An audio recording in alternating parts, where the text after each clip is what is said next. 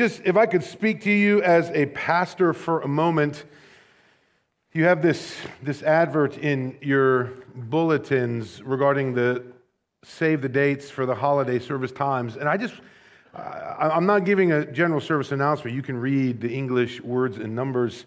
I wanted to say this. We are going to constantly face as Christians a pressure to submit the church calendar to the secular calendar. We just are. We've talked about the sacred reality of the church calendar. And one of those primary things is just the significance of Sunday morning, right? We are gathered here when there's a lot of other things we could be doing.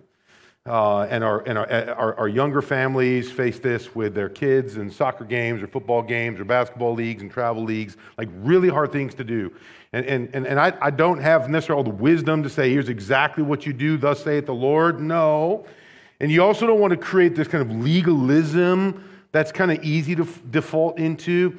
But we do want to say that, man, there is something to be said for making our schedules fit around the Lord himself. And to display that, embody that, not just our young families, but all of our families in the way that we do life together as the people of God.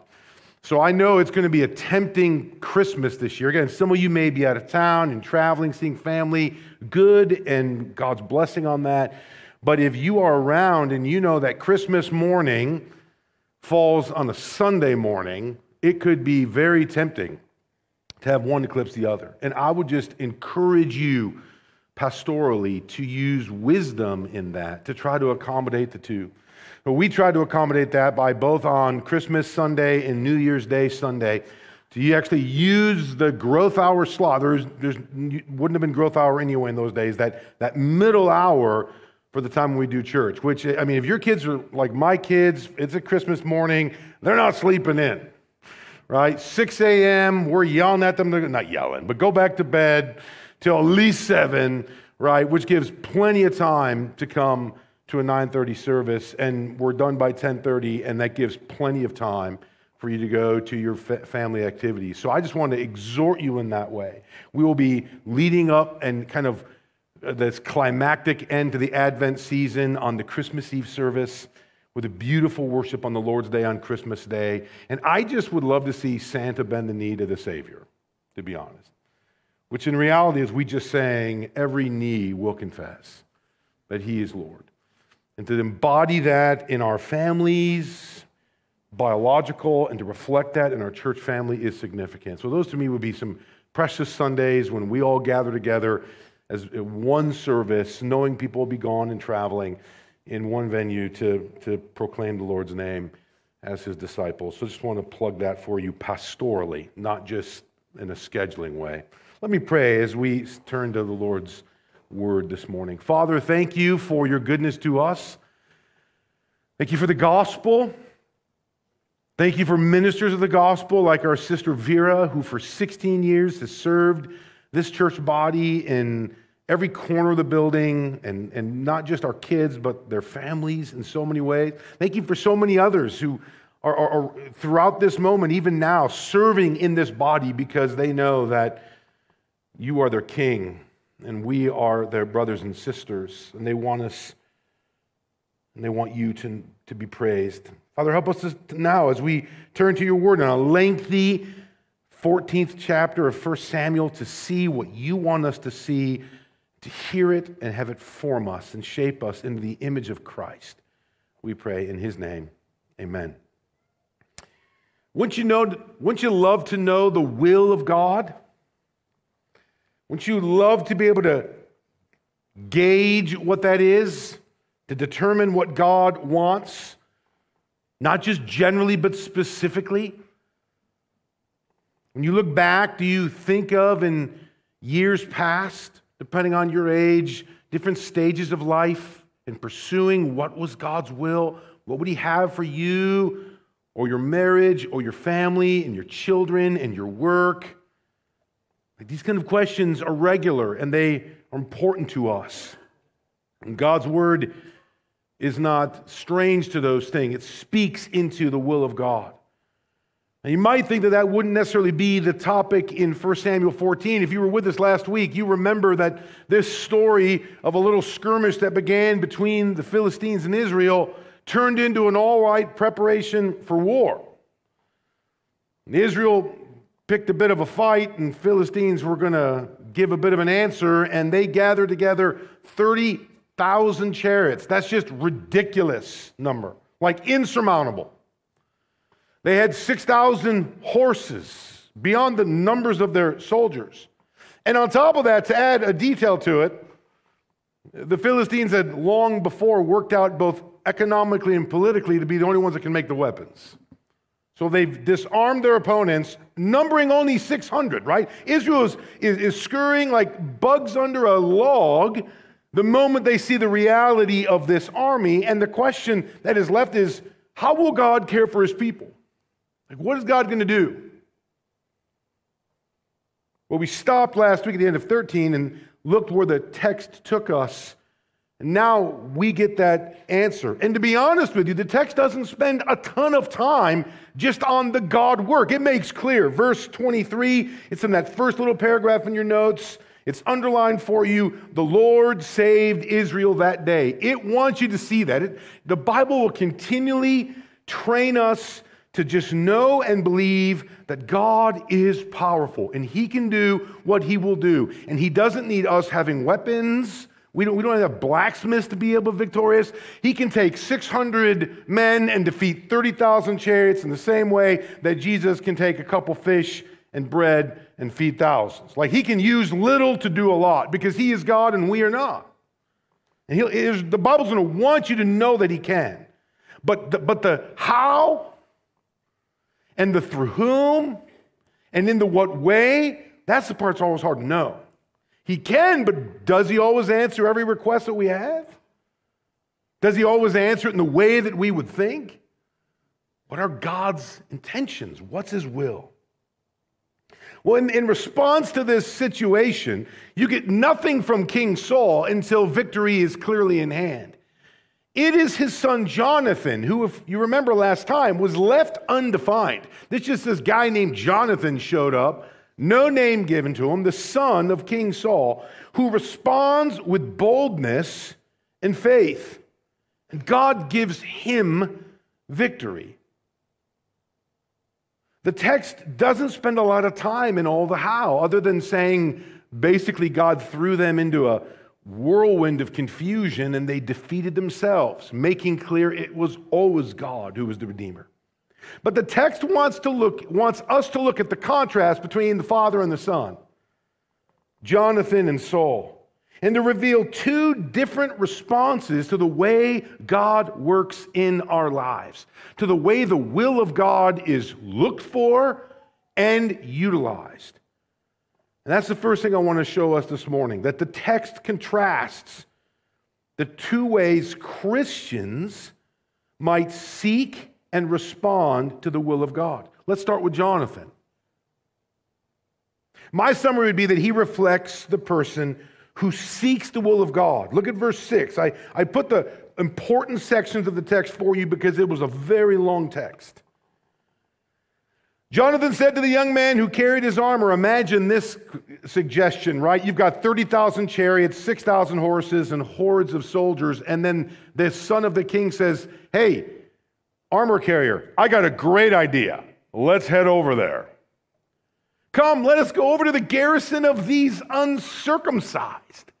Now, that might sound like that's a bit of a polemical way of speaking, like kind of ripping on them. But I wonder if the word uncircumcised is designated something. That means these people are not the covenant people of God. And so I wonder if Jonathan's statement is saying, we are God's people. God has covenanted with us.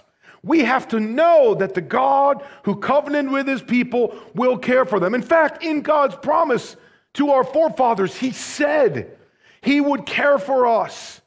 He would provide what we need. We've seen example of that over and over again. Arm bearer, let's go. Because I'm sure that in some way, God will protect his people. Notice the boldness of faith. But he qualifies it there in verse 6 in an important way, and I underlined it for you. After saying, let us go over to the garrison of these uncircumcised, he adds, it may be that the Lord will work for us. For nothing can hinder the Lord from saving by many or by few. Note two things there. He has the right theology that is true about God. He is unstoppable. But what Jonathan admits, and it's carefully detailed in the text for us, is that he doesn't exactly know how. He can't claim that. He can claim what clearly belongs to God: all power, all authority, all ability, full stop, there it is. But he cannot claim that that's exactly what God intends to do in this moment. He holds it out loosely. It may be that the Lord will work for us. Well, his friend, the armor bearer, agrees to go with him. And then in verse 8, in the text I have in your notes for you, then Jonathan said, behold, we will cross over to the men and we will show ourselves to them. Risky move. Notice the boldness and the faith. If they say to us, wait until we come to you, then we will stand still in our place and we will not go up to them. But if they say, come up to us, then we will go up, for the Lord has given them into our hand, and this shall be a sign to us. Jonathan makes a decision, and he submits it to the will of God. He's moving in a direction that seems to align with God and his purposes. Like, remember that word uncircumcised gives us this clue, and the hesitant language of it may be that. Like, this is what God will ultimately do. God will ultimately protect his people. Remember what Jesus taught about the church? I will build my church, and the gates of hell will not prevail against it. That tells you a lot. You don't necessarily know the how. You don't know exactly what that's going to look like. That doesn't mean that churches won't suffer or there won't be losses, so to speak, but it just means that the ultimate victory is guaranteed. So Jonathan has that in mind, and he tries to align himself with God and his purposes, even though he doesn't know the detail. He knows God, but not his specific plan. He heads in the right direction. I had to go to a meeting in Verona, Wisconsin, and I had no clue where Verona was, but I had a pretty good idea where Wisconsin is. And I'm not a directional guy, as my family reminds me weekly, and I couldn't get my GPS to work for me, so I just simply headed north, knowing full well, not south, north, knowing full well that eventually when my phone connected to some cell tower somewhere, I would be heading in the right direction. I didn't know that Verona was bordering Madison, and it was pretty simple once I saw the big picture, but I just headed in the right direction without knowing all the details. Like, so much of the Christian life is just that. Like, we generally know what God requires and what he desires, or by his nature, what it looks like to respond appropriately, but we don't always know the details. Jonathan was simply seeking the way God could and usually works. And in verse 23, it declares it outright. So the Lord saved Israel that day. It could have looked like Jonathan did a lot of amazing things and he could be applauded, but it was the Lord who saved Israel that day, and Jonathan was aligning himself to him. Now, the last half of our passage is the example of Saul. Now, Saul, unlike Jonathan, reflects the person who schemes around the will of God. The battle's going great. Saul's not even mentioned until this thing is clearly in hand. Like, through the initiation of Jonathan, but the demonstration of God's power, like the Philistines are literally killing themselves. And Saul gets pretty confident with that and then wants to enact his will, which he inappropriately aligns with God. I have in your notes there, starting in verse 24, that the battle was ongoing, though clearly in hand, and the men of Israel had been hard-pressed that day. They were exhausted. Yet even still, Saul had laid an oath on the people. That's actually a big move. A royal oath subsumes the will of God into his will. It even calls like death on anyone who breaks it, meaning he spoke in a way that only God can speak. He says, cursed be the man who eats food until the evening, and I am avenged on my enemies. Notice how many I's is there. Remember Jonathan? It may be that the Lord will work for us. Saul, I want to be avenged. He's trying to utilize God's will and purposes for his own agenda. So he makes that oath, and the text says that none of the people had tasted food. Verse 27, but Jonathan had not heard his father charge the people with the oath.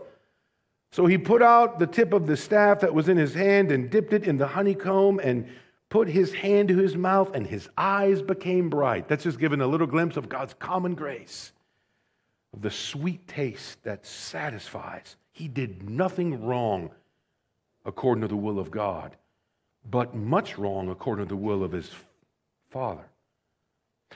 Saul, of course, in the meantime, verse 37, is trying to find the will of God. Shall I go down after the Philistines? Verse 37 says, will you give them into my hand? But notice what the end of verse 37 says. But God did not answer him that day. God is silent. He's not responding to the inappropriate demands of an improper king. And Saul thinks something's wrong. He blames the people for what they're going to do. He threatens to kill anyone so that God may be appeased when he himself was the problem. He finds out that he literally declared a death sentence to his own son, who hadn't even heard the oath. And who stands in his defense? Verse 45 says it was the people. Then the people said to Saul, shall Jonathan die, who has worked this great salvation in Israel? Far from it. Or we would say, absolutely not. As the Lord lives, notice they make a counter oath. They rebuke the oath of the king and make a counter oath. As the Lord lives, there shall not one hair of his head fall to the ground.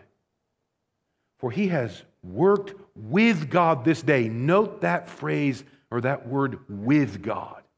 It didn't say he has worked for God. It says he has worked with God. So the people ransomed Jonathan so that he did not die. Now, I just want to spend the rest of our time fleshing out this topic of the will of God from this text for us today. And here's what I would want to say as we think about this biblically. Christians are expected to obey God's revealed will and pursue wisely God's hidden will for their lives. Now, those two categories, revealed will and hidden will, might sound strange, but they come from Scripture. Look at Deuteronomy 29:29 in your notes. God wants us to know exactly our pay grade. He says, the secret things belong to the Lord our God, but the things that are revealed belong to us and to our children forever, that we may do all the words of this law. So note those categories that give us lenses for thinking about the way we make decisions and the way we engage in the world as Christians. God's revealed will and God's secret or hidden will. His revealed will is what God has already made known that we are to follow. How does he make this known? In Scripture. These are things we know in advance and are commanded to obey. There's many of those things. Usually, though, Christians are dissatisfied with that will of God and want to get to the hidden or secret. Yet there is so much of life and duty and practice and family and church that has already been revealed. The revealed will of God is rooted in the sufficiency of Scripture. Scripture is clear in the most important things. Scripture as a whole is sufficient for our needs of divine guidance. It doesn't tell us everything, but it tells us the most important things. But then from Deuteronomy 29, we can see that statement regarding the secret things which belong to the Lord our God, not to us. They don't belong to us or our children. They belong to the Lord. This is God's hidden will, what God will bring about that is not foretold or revealed. If God's revealed will is given in Scripture, God's hidden will is revealed in retrospect. I couldn't have known in August of 1993 that this brunette sitting near me, Laura Ruth Brown, was to be my wife. I wouldn't have minded even that very first time. Didn't ask her in that moment. Was hoping sometime after, but I couldn't have known that by that same time in 1999 we'd be married, and now 23 years later still are. I know now God's will for me with my wife is revealed. I couldn't have known exactly the who, but I know now. But even then, the revealed will told me a lot about the kind of person I was supposed to be, that I was supposed to look for, and the kind of husband I'm supposed to be now. Even if in August of 93 I would have had no clue who that person specifically was. The hidden will of God is revealed in retrospect. We know in retrospect and are expected to accept and respect God's reign over us. And that includes not just the good things, but the bad things. That we're praying for a brother like Tim Otts, who starts chemo, second treatment of chemo again tomorrow. That's not a revealed will. There was nothing that told him that 10 years ago. But in God's secret things belong to our Lord. This is part of his life. But his revealed will would be, how do we deal with cancer? Who is the great physician? How do we let our bodies be an offering to the Lord? How do we as a church pray for one another and support one another? We could have planned none of that even 2 years ago. But now, in light of the retrospect hidden will being made known, the revealed will of God gives us a lot of things to do. Notice that it may be that Jonathan said, that just sounds like the book of James. I want to end by looking at this text with you, which speaks about the will of God. James 4:13 to 17. In fact, I think these verses give a couple do nots and then a couple do's regarding the will of God. First, the do nots, verses 13 and 14. If you have your notes, look at these. This is a good text for all of us, no matter where you are in your life. James says this, "Come now, you who say today or tomorrow we will go into such and such a town and spend a year there and trade and make a profit. Yet you do not know what tomorrow will bring." Think of this question. What is your life? And in case you didn't have an answer, God will give it to you. You are a mist that appears for a little time and then vanishes. By mid-morning, when the sun comes up, you are gone. Now that's perspective. Notice that text. That's perspective. What are the do nots of verses 13 and 14? One would be this: do not make plans as if your lives are your own, or as if you can set the agenda for your lives. Do not. If you do that, you don't even know who you are. Here's a second do not. Don't assume you have any control over the outcome of your individual pursuits or even your life as a whole. Think of it this way. Your life may end literally 20 minutes after this service. You have no idea what could happen to you, or something internally in your body, or a car accident on the way to lunch. You cannot control those things because you are a mist. Doesn't mean you don't make plans, as verses 15 to 17 will tell us, but you make them with this perspective. I was talking to Steve Scherer last week. If you don't know Steve and Carolyn Scherer, you should meet them. They have been part of this church for, my guess, well over 30 years. Carolyn, for a quarter of a century, served here in our office on staff, and they are a gift to this body and this community and have been for years. Steve was telling me a story about when he was talking with his 16-year-old son, Matt, the week before he went on a business trip, and he'd had a conversation with Matt about something in hockey practice or a hockey game and felt like he didn't say it the way he wanted to his son. And so before he left on that business trip the next day, he said to his son, "Hey, Matt, I'm sorry. I'm proud of what you're doing. You're working hard." And Steve said to me last week, right after growth hour, standing in fellowship hall, he says he didn't realize those would be the last words he would say to his son. At 16 years old, as a student from Hononegah High School, coming home right on Elevator Road, their car was hit, I believe, by a garbage truck, and he was killed instantly. 16. Here's what Steve said to me last week. "I'm so glad." Now, my last words to my son, because I was proud of him. "You are a mist. You're a mist. What is your life? You have no control." Think of what we talked about earlier or last week about helicopter parents and lawnmower parents. You can't protect your kids. You can't shelter them from the brokenness of this world. What is your life? Do not assume you have control over the outcome of your individual pursuits or even your life. Like, do not forget who you are and who God is. In case we're left with a lot of do nots, verses 15 to 17 give us some do's.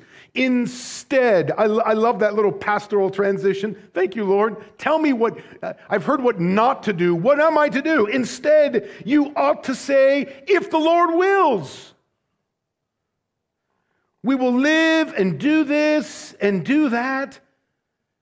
As it is you boast in your arrogance.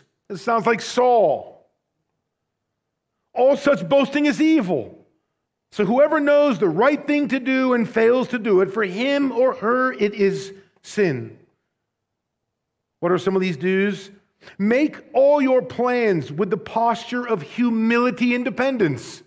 It may be that the Lord will work for us.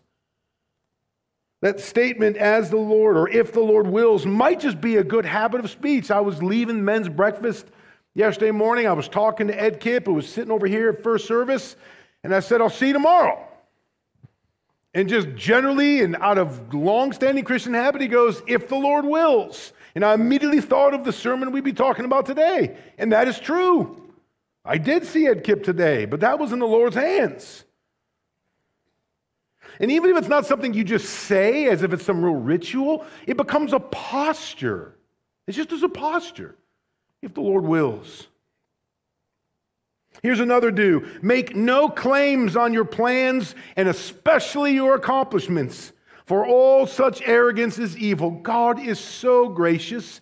And how many of our plans have been twisted and redirected? How many of you would say, man, I thought I was going to do this, and the Lord completely adjusted what I was going to do? And probably all of us could say that in almost every stage of our lives, or the lives of our children or grandchildren, because we didn't know. Remember Jonathan? It may be you're heading north, and you're trying to figure out exactly where you're supposed to go, and the Lord will reveal it in due course. So you have open hands with a level of intentionality from what has already been revealed, but you have open hands. Maybe we could even say this, and I think that this verse 17 in James 4 says this: when a plan is laid out for you in Scripture, that is, when God's revealed will is made known, you must put it on your calendar and do it. People always talk about wanting to know the will of God. Do you know how much of the will of God we do know? Again, not legalistically, but when I exhort you, brothers and sisters, to make Sunday morning important as an embodied practice of being Christian, even when it bumps into Christmas Day, I'm just fleshing out statements like, do not neglect to gather together, as some of you are in the habit of doing, Hebrews. Or the importance of worshiping the Lord and singing together, or ministering to one another. Or even just think of this, like how many people Christmas Day might not even have something to do, and Christmas morning in the gathered body is their family. They don't have 7 children and 30 grandchildren and siblings all around. They're lonely. Maybe that's why they're coming to lunch with you after church with your family. You don't know what the Lord may do. It may be that. But the revealed will of God is the people gathered together, worshiping the King on the Lord's day.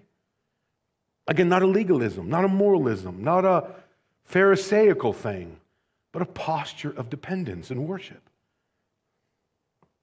So let me give you a test case. How about a new job? You've got a family. Maybe this is the wife, or maybe it's the husband. It could be any combination of the two, but you've got a family. You're staked in a place. You've got financial questions to ask. Maybe it's a different location, etc. What's the will of God? Well, there's probably not going to be an angelic being in your backyard by the bird feeder telling you what to do. So what would be biblical wisdom in regard to this? Well, here's some questions we could ask that balances the revealed will and the hidden will of God. Number 1, does this job cause me to disobey God's revealed will in Scripture? Is there anything in this job or the things the job would make me do that would clearly be against what God has already made known? Like, is the job inappropriate? Is the institution something I shouldn't be aligned? Would it cause me to cheat or lie or steal? Would it be corrosive to my soul or my body or wound my family in ways that would force me to not be faithful to what God has told me to do? That would be explicit. The revealed will of God being explicitly guiding such a decision.